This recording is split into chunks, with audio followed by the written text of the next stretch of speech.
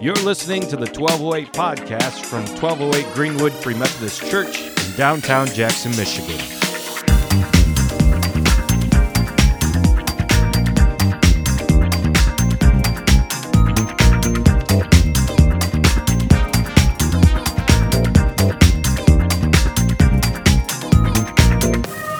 Today we are in, believe it or not, Luke, where we've been for like 30 weeks. We are just making our way through the Gospel of Luke. After 12 years, we have now preached pretty fully through all four of the Gospels, occasionally with a lot of overlap, so we'll skip some stories that we've hit on in previous years. So, you're getting a lot of content, and you can go to the podcast if you want to dive into just everything that we've done over time. But today we're going to find ourselves in Luke 13, verses 31. I'll read it in a minute. I'll be in the ESV. Should anybody care to read along instead of just listening to me read? It's up to you. But today's message, I think, is helpful in this way, too. It's kind of like gearing us up for Reveal Jackson. Reveal is in 2 weeks, and the first half of the day is on the spiritual gift of hearing God's voice. But here's the thing. When God speaks in the Bible, his voice, when it's prophetic, can often sound like justice issues that provoke us, that get our attention. And we don't always like those kinds of topics, and so we tend to divide the church into kind of two kinds of prophetic. A supernatural one, where people are just listening on your individual behalf or a church's behalf, and then a social justice one, where people are listening to provoke the church to be their calling. Now, Jesus' teachings were provoking everywhere he went. When people heard him speak, they'd sometimes hear him say things the opposite of what they were expecting. In fact, we just sang a bunch of the Beatitudes from the Sermon on the Mount. The Sermon on the Mount has a whole lot of backward stuff. And when people are like, how can Jesus say these kinds of things? Jesus is like, I am the fulfillment of the law and the prophets. So if you did not understand the law before, if you did not understand the prophets before, then understand me. Because when I say these things, I am fulfilling it all. It's all fulfilled in love. Love for God and love for your neighbor. And so the Beatitudes show us the ways in which we are called to live, which can be provoking to ourselves and to others, that the meek would inherit the earth. Not the strong, but the meek. That's not usually the kind of people that inherit the earth, but Jesus comes and teaches like the backward ways of the kingdom of heaven. And people don't always like to hear that. But there was something interesting that happened when Jesus spoke. People were often enraptured by his exousia, which is a Greek word that more or less we translate as authority. Maybe you've heard someone preach like that before, where the exousia in their message, there was almost something spiritual to it.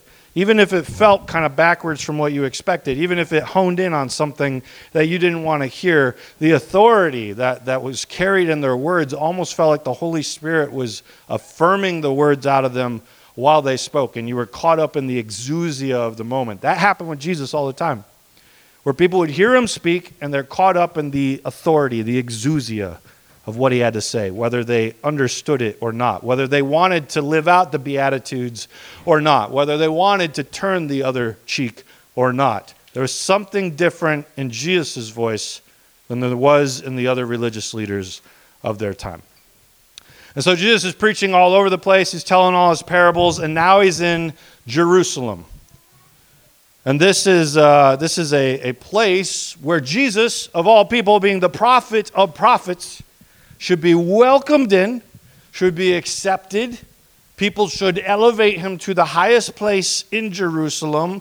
Like, this guy is a prophet. This guy has God's voice within him. The Spirit is infusing him. The exousia that's pouring out of him, the authority that we're experiencing in him. This is someone who should speak at the most top of places. This is Washington, D.C. of the Jewish times, of their religion, of their nation. Jesus is in their capital, the highest place. Mount Zion is another word we use. He's on the mountain that is Jerusalem. He should be accepted here, because prophets hear from God and speak from the religious heights. But here's what happens instead. The Pharisees, who are the ones trying to maintain the highest place, the temple, the mountaintop, the ones who are trying to run Washington, D.C., they see Jesus come about and they go up to him, and at that very hour, some Pharisees came to him and said, "Get away from here, for Herod wants to kill you." So Jesus is not only dealing with religious politics, he's also dealing with politician politics. Get out of here. Herod wants to kill you. And Jesus said to them, "Go and tell that fox." Always a nice way to speak to your political leaders. "Go and tell that fox, behold, I cast out demons and perform cures today and tomorrow and the day following. For it cannot be that a prophet should perish away from Jerusalem." Let me read that again. "Behold, I cast out demons and perform cures today and tomorrow, and the third day I finish my course.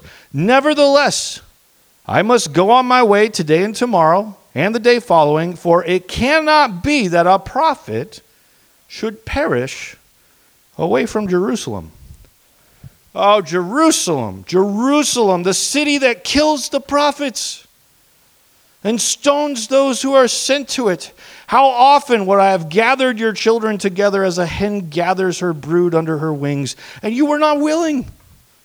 Behold, your house is forsaken, and I tell you, you will not come see me until you say, "Blessed is he who comes in the name of the Lord." Jesus, Herod's out to kill you. Herod's out to get you. You need to get out of here. Jesus' response, "I'm in Jerusalem, baby. This is where the prophets go to die." What? "I'm in Washington, D.C. This is where I go to die. This is where when people speak out, they try to silence us." That's the kind of atmosphere that Jesus faced. The New Testament writers talked about Jesus as though he was Lady Wisdom from the Old Testament. And the Old Testament, Lady Wisdom was God, essentially, creating life alongside God. And we know that Jesus did that. And so the Bible writers would often talk about Jesus as Lady Wisdom. And at one point, Jesus refers to himself as Lady Wisdom, saying, "I sent you prophets, and you killed them all." And now Jesus is coming as the prophet of prophets, and he expects the same treatment. Just like you killed the prophets I sent you all throughout history, you're going to kill me too. Sure enough, he goes in Jerusalem at the hands of the religious leaders, feeding into local politics. Nobody wants to hear the prophet speak. And I wish this was just an Old Testament thing. But it just so happens that the very core of Christianity is built on the understanding that our Messiah is one of those people that we don't want to hear, and so we killed him. And I feel like if Jesus was to say this passage beyond the New Testament, he would say, "Oh, church, the city, the people, the organization that kills the prophets and stones those who are sent to it. The church. It should not be that a prophet should perish away from the church. Because we still have the same exact problem that we've always had. People don't want to hear prophets. And you can look throughout even like into ancient history, into recent history. In the Bible, prophets were partially stationed up to keep kings in check. The kings needed to know when they were in line with what God was trying to do and when they were out of line with what he was trying to do. And so the prophets would come along and speak to the king. They'd also speak to the society to say, this is how you guys are treating your poor. This is how you've done injustice in your reign. This is how your city is treating the marginalized. This needs to stop. God has said so. It needs to stop. And the kings did not like to hear this kind of stuff.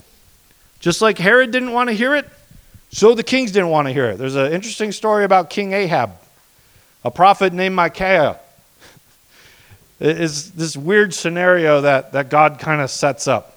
God is looking for a way to get rid of King Ahab, and he asks for all the angels to speak into it.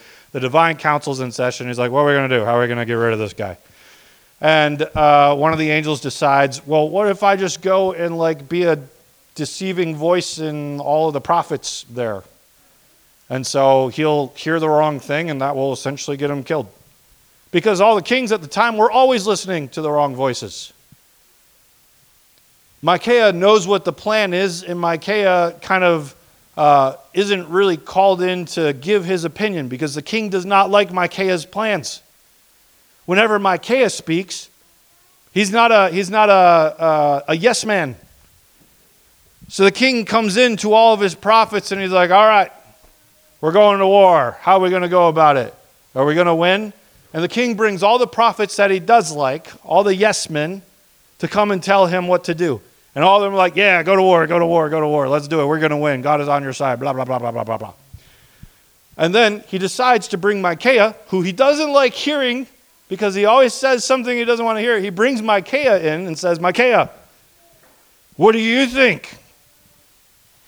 You know what Micaiah responds, based on the plan that God made, is, yeah, you should go to war. Suddenly Micaiah is a yes man. He's never a yes man. And this throws King Ahab off. He's like, why are you on my side today? He doesn't know that God's actually set it up in the background for Micaiah to kind of lie to the king. And the king catches him. He's like, this prophet never agrees with me. This is the one that always actually hears God's voice, unlike the others who just say whatever I want to hear. And so King Ahab is confused as to why a prophet is saying something in his benefit that day. And the story goes on, and God's plan is carried out. And then you move forward to other prophets who often had things to say to people that they didn't want to hear. Sometimes the prophets themselves did not want to hear the message. Jonah, anybody? I mean, Jonah tried so hard. Like, God's like, you're going to go to one of the craziest places in the world today, doing horrendous evils, is what the culture seems to show us. And you're going to go there and tell them to repent. And Jonah's like, no, I don't want to do that because you're a loving God. You're full of kindness and compassion. And if I tell them to repent and they actually do it, you won't blow them up. And I want you to blow them up. Sounds like a lot of people in the church these days. I would rather have you blow them up, God. I'm not going to do that. Jonah, the prophet, hears God's voice and doesn't want to hear God's voice. And Jonah is so desperate to get away from it, he becomes suicidal. First, he gets on a boat going the opposite direction. And then a storm comes on the boat. And Jonah knows why it's there. He knows if he just repents, the storm will go away and he can continue on his way. But he doesn't do that. First, he draws straws to see if somebody might draw the short one and he'll get away with it. And then when that doesn't work, he's like, rather than repent, just chuck me off the ship. And then Jonah faces death. I mean, the way the Bible's kind of telling the story is he practically died. He went down to the depths of Sheol is the way that he talks about it. But then he was saved in the last moment, and death spit him back out. This is why Jesus quotes Jonah as a resurrection narrative. Jonah comes back to life, in a sense, and then does what he was supposed to do, and then gets mad at God for doing what God said he would do, having loving kindness and compassion on Nineveh. Sometimes even the prophets don't want to hear the things that they're told. Jeremiah, you ever read Jeremiah? The dude's like bipolar. One minute he's like way up here. Yes, God, have vengeance on your enemies. And then the next moment he's like, God, why do you hate me?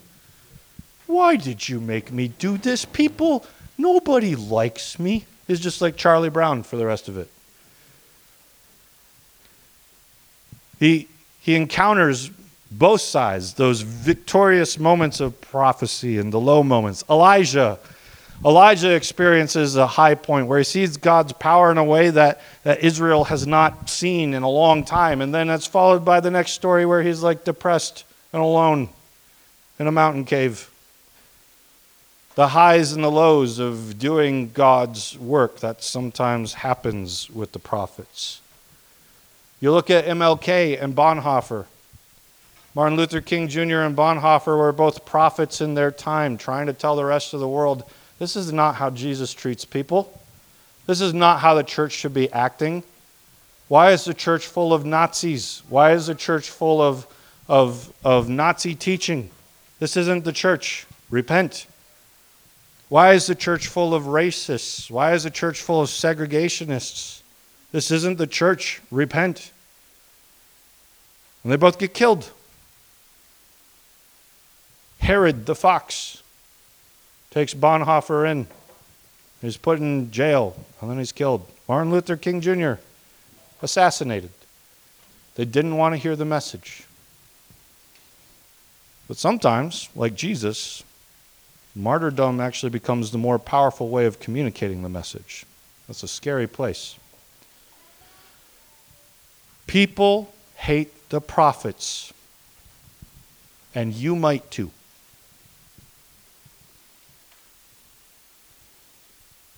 They come with conviction. People don't typically like to hear that. They come with a minority view. People don't typically like to hear that. My introduction to like prophetic justice type stuff was Shane Claiborne. I was just reading his book because it was just another big Christian book that had come out, reading it alongside everybody else. And then for once in my life, I picked up a Christian book that wanted to challenge me on the things I believed. It wasn't just hey, Jesus loves you, and I want to spend the next 200 pages telling you how radically he loves you.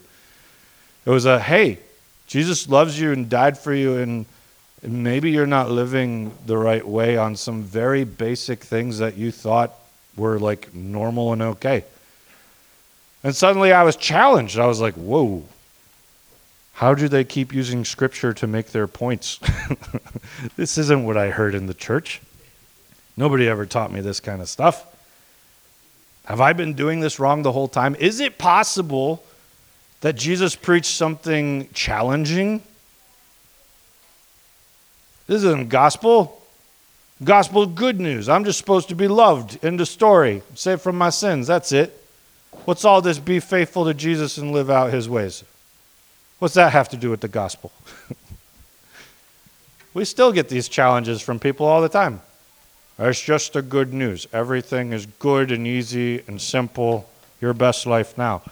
But the gospel that Jesus preached was good news to the poor and the marginalized.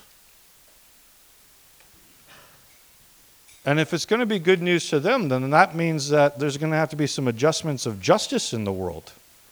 What's good news for the poor is not always good news for those who are getting by quite fine. And if we let the Holy Spirit convict us and grow in us the kind of fruit that he grows, we might actually move in the conviction that Jesus wants to give us.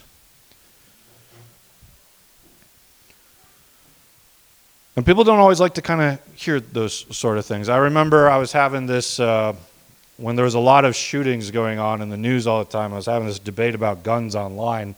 And I always try to do my best to keep it peaceful online and try to speak as calmly as I can. But I had one guy just super ticked as though, like, Jamin, you're telling me that Jesus doesn't want me to have guns and all these things. I'm like, yeah, I mean, when I read through the scriptures, this is the impression that I get, is that he's calling us to be pacifistic like the early church was. That was not something I was convicted on before, but as I continue to read scriptures and come across people with the kind of prophetic view of a different way, I was strangely convicted and convinced. And like one guy got super mad. You and I can talk later, Janice. But essentially, it would be my view that when Jesus disarms Peter of his sword, he's disarming all Christians of their ability to not protect themselves necessarily, but to kill in the name of Jesus or in the name of all kinds of different things. So that's a whole nother message I'm happy to get into and have gotten into several other times. I can post you in the right direction.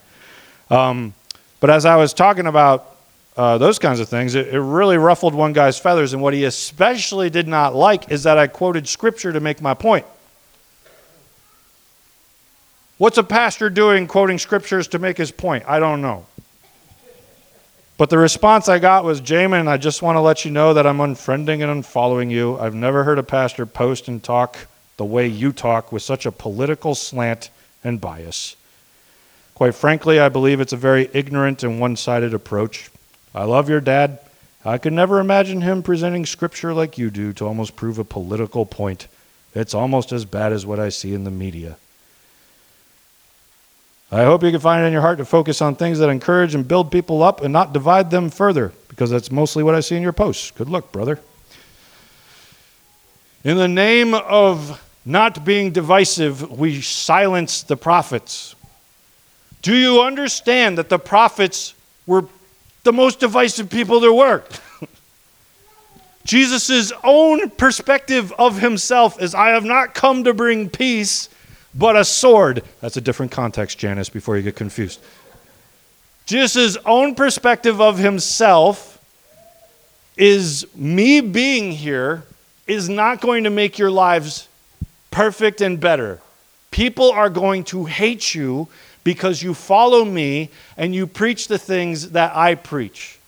When you tell the guy online that maybe Scripture says to put your guns away, and suddenly they think that you're a political leftist with great bias misusing the Scriptures, well, when they hate you, they've hated me. When they revile you, they've reviled me.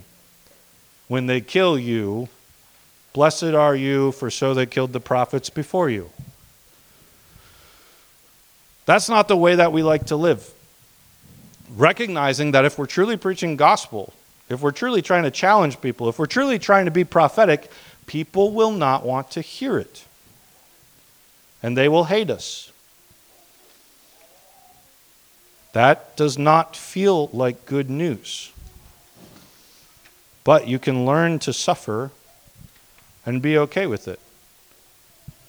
Like the disciples, who after they were whipped for preaching Jesus shortly after the resurrection, they actually took great joy saying, we've been treated like Jesus. We're worthy to follow him in this sense. Do you have that feeling? Somebody hurt me because I was trying to follow Jesus. Can that suddenly empower you rather than rip you apart? Because here's the problem. The ways in which we try to silence the prophets, like it doesn't matter if you bring up Scripture. If they bring up Scripture, you'll still tell them to shut up. You have to actually let your heart crumble a little bit. Last week I preached about disability, and I talked about how it's important to understand what disability is like from a disabled person's perspective, so that you can reach them better and serve them better. And I tell you, the book that I shared from last week, that book was hard for me to read because I was not aware of how ableist, which is like the racist side of disability conversations, I was not aware of how ableist I was. And the lady who wrote that book used the word ableist a lot. So it's not super helpful to be like, if you think this way, you're ableist. I'm like, oh, would you just call me? Literally like every page. Now I had an option. I could stop going through that book and stop feeling my feelings. But instead I said, yeah, she's right though. And I put that down. That's not the way that we deal with things. When racism exploded over the last few years with the Black Lives Matters movement and all those kinds of things, people tried to just like, when they were called out on racist mannerisms, they were like, no, I'm not racist. Like they didn't even stop to think about it. I can't be racist because I have a black friend. I can't be racist because a black person espoused my view in their podcast last week. Okay, if you cannot calm your heart down to say, oh, is that racist? Could I actually be living into a racist mannerism without realizing it? Then you will always deflect and you will never grow. You will always get stuck. And the way that the prophets get shut up is by being called liberal, by being called woke, by being called progressive or communist or worldly or divisive. And I think that was the case throughout Scripture. The prophets of those time, they would have just used the same words against them. Whoa, Jeremiah wants us to serve the poor. Talk about woke.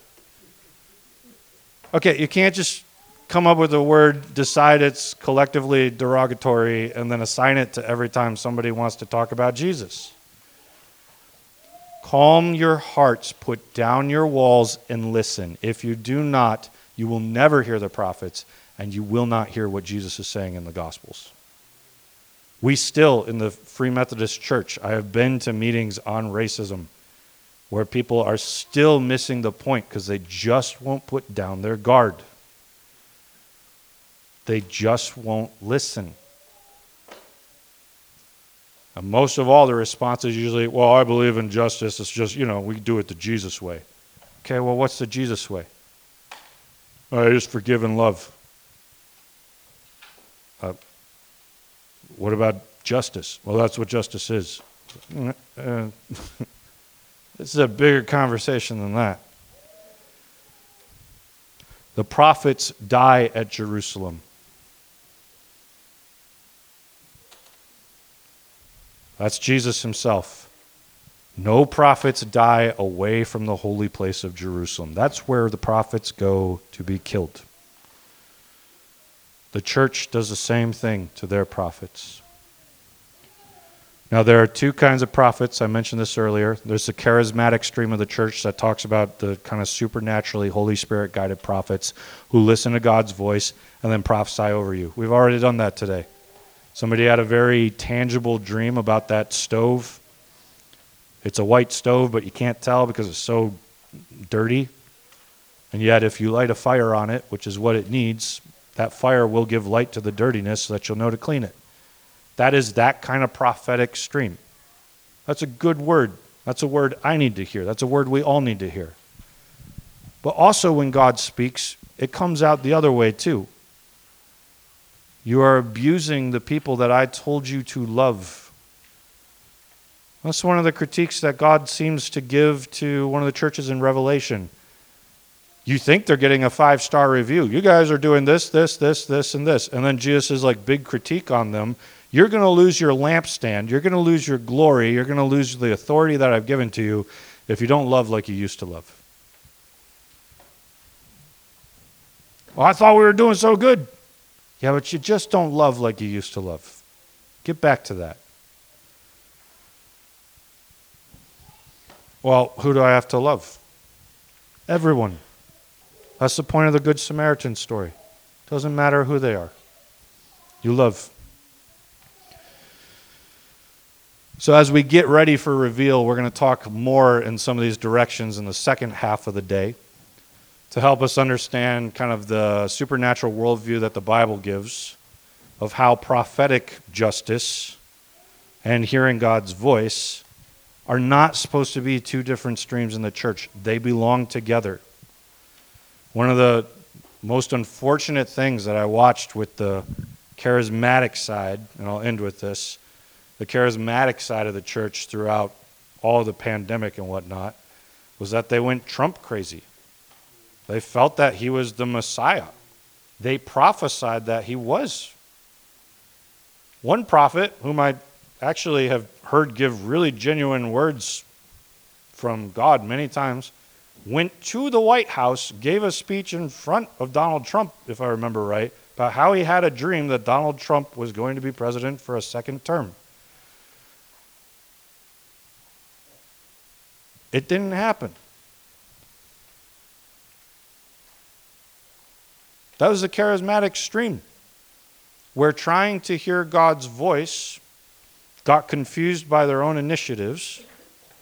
And instead of just looking at the fruit of justice and saying, hey, this could really go haywire as we get to the points of insurrection and whatnot, They tried to just keep a stream of my feelings with the Holy Spirit instead of listening to the Holy Spirit and also trying to live out the fruit of what justice looks like. The two belong together. Otherwise, you will mess it up. If your prophetic hearing of God's voice is not just, then it's not God. If your justice voice of God is so much about justice that it's just caught up in a whole lot of different worldly movements, but the Holy Spirit never impacts it anywhere, that's also not justice. The two belong together, and that's where God speaks the most vibrantly. So, in 2 weeks, come. I want you to be there. I've never heard of a conference hitting on both those sides, and I think it'll be good for all of us as we try to figure out how to follow God more closely. So Jesus, we want to follow you closely. We don't want to shut you up. You are still speaking today through your Holy Spirit to us, and that is prophetic. You are also speaking to us through the leaders that you have raised up, because the New Testament continues to tell us that God has raised up prophets, that they are a part of the hierarchy of the church.